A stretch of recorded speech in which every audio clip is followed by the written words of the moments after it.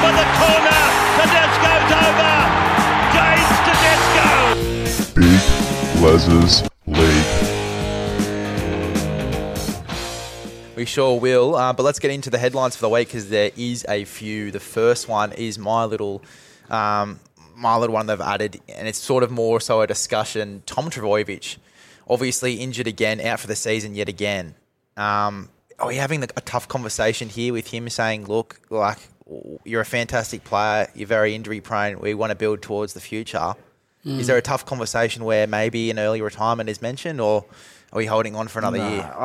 I said, I think it was the week before Origin, I said in one of our podcasts, I said, I don't think that they're going to win the comp this year. I don't think they're in the position. I don't think they've got the team to win a comp. I would have put him away a few weeks ago and actually rested him and given him an extended leave.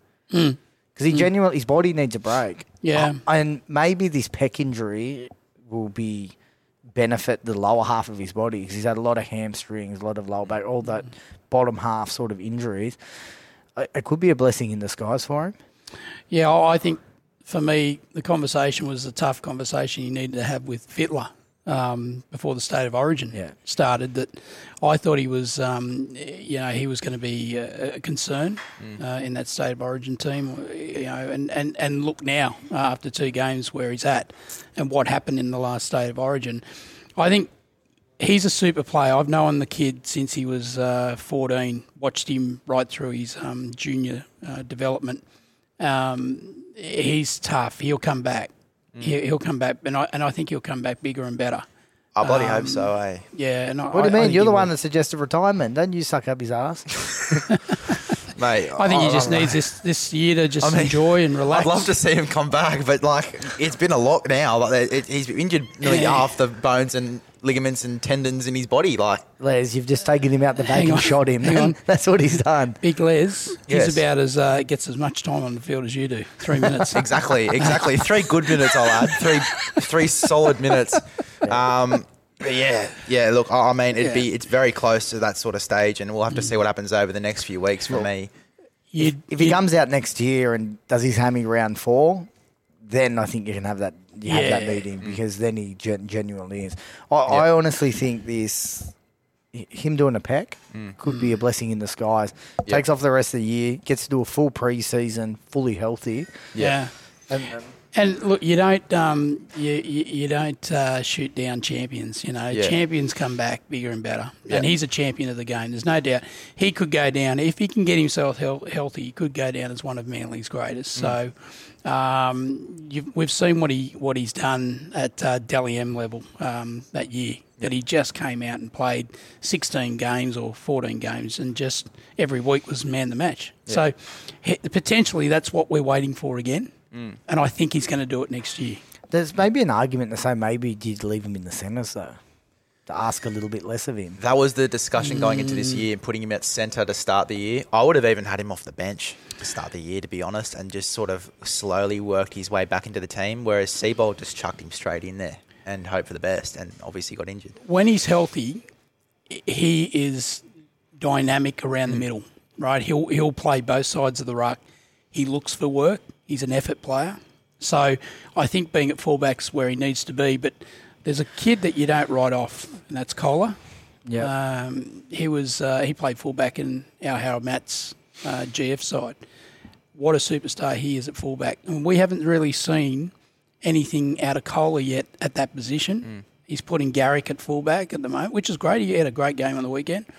But I know we're talking about Tommy, but if there's a replacement for Tommy, I'd be keeping my eye on Kohler as looking at him as a fullback. Yeah, I love Kohler. He's super fast, super dynamic, great player. He's just re-signed. And just re-signed as well as Schuster as well. We'll talk about Manly and their signings later. A big topic going into the past 2 weeks, I guess, is Ben Hunt.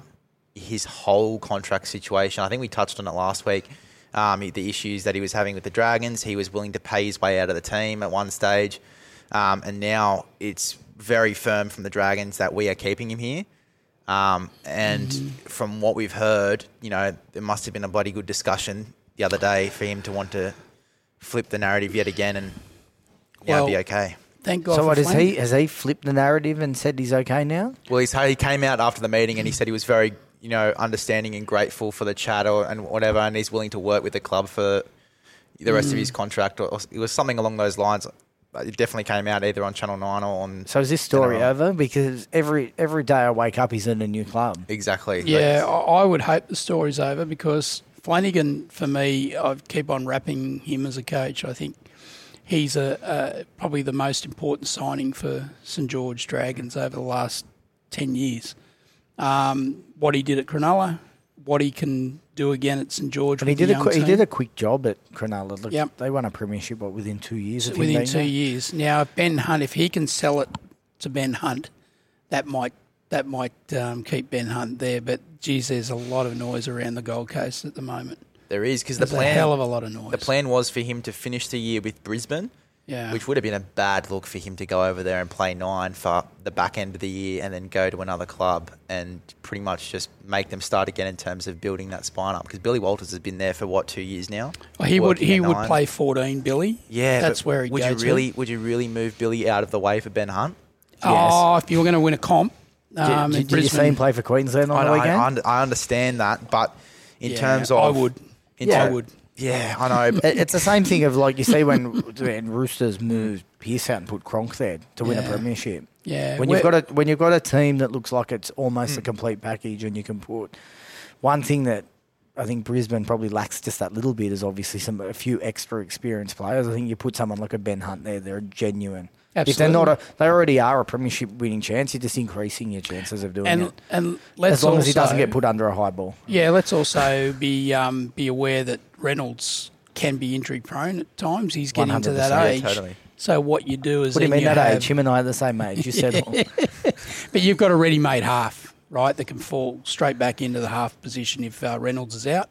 Yeah. So you've got a lot of options there if you bring a Ben Hunt. Like the State of Origin team at the moment.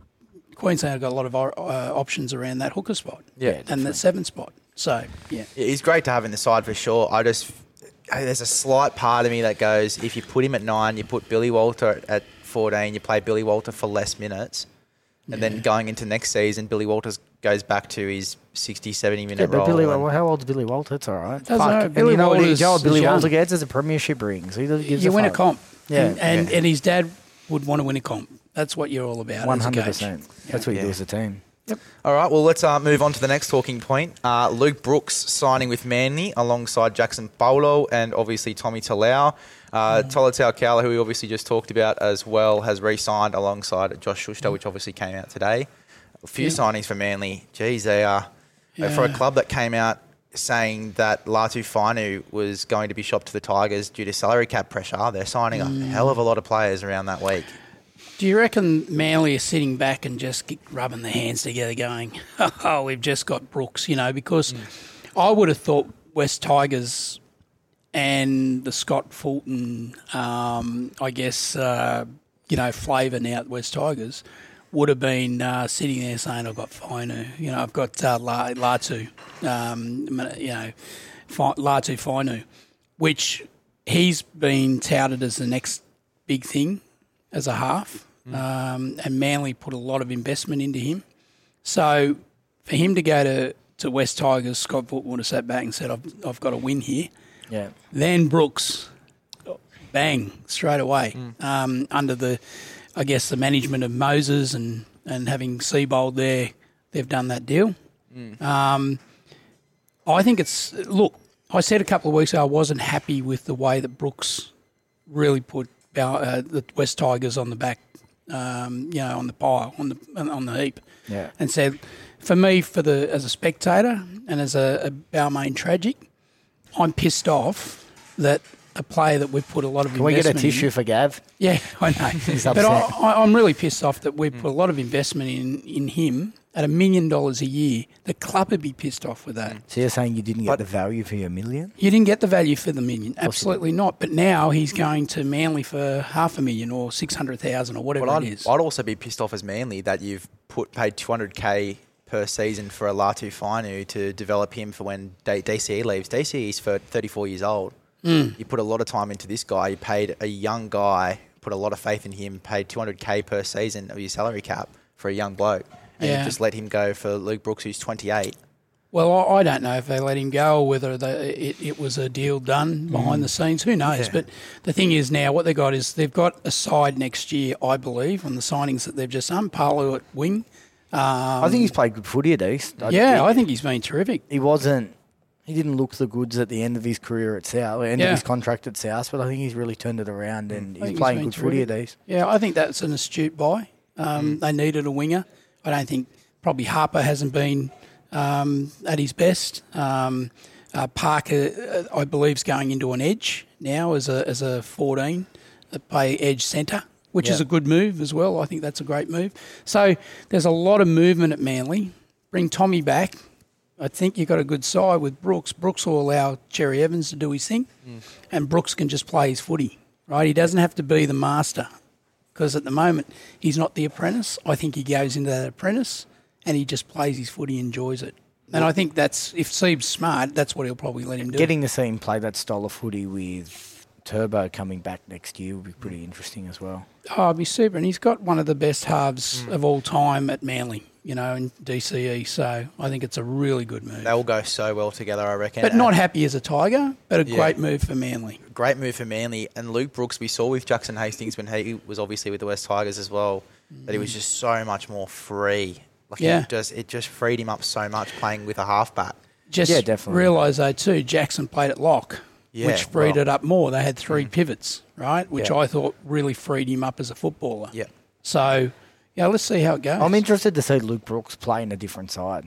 I think that's exciting. I think he's been debilitated at the Tigers. I know you're a tragic, but a lot of their board's tragic.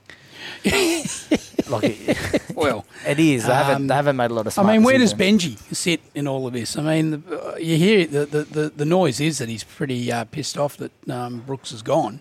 Yeah. They really wanted to keep him. So, let's see what happens.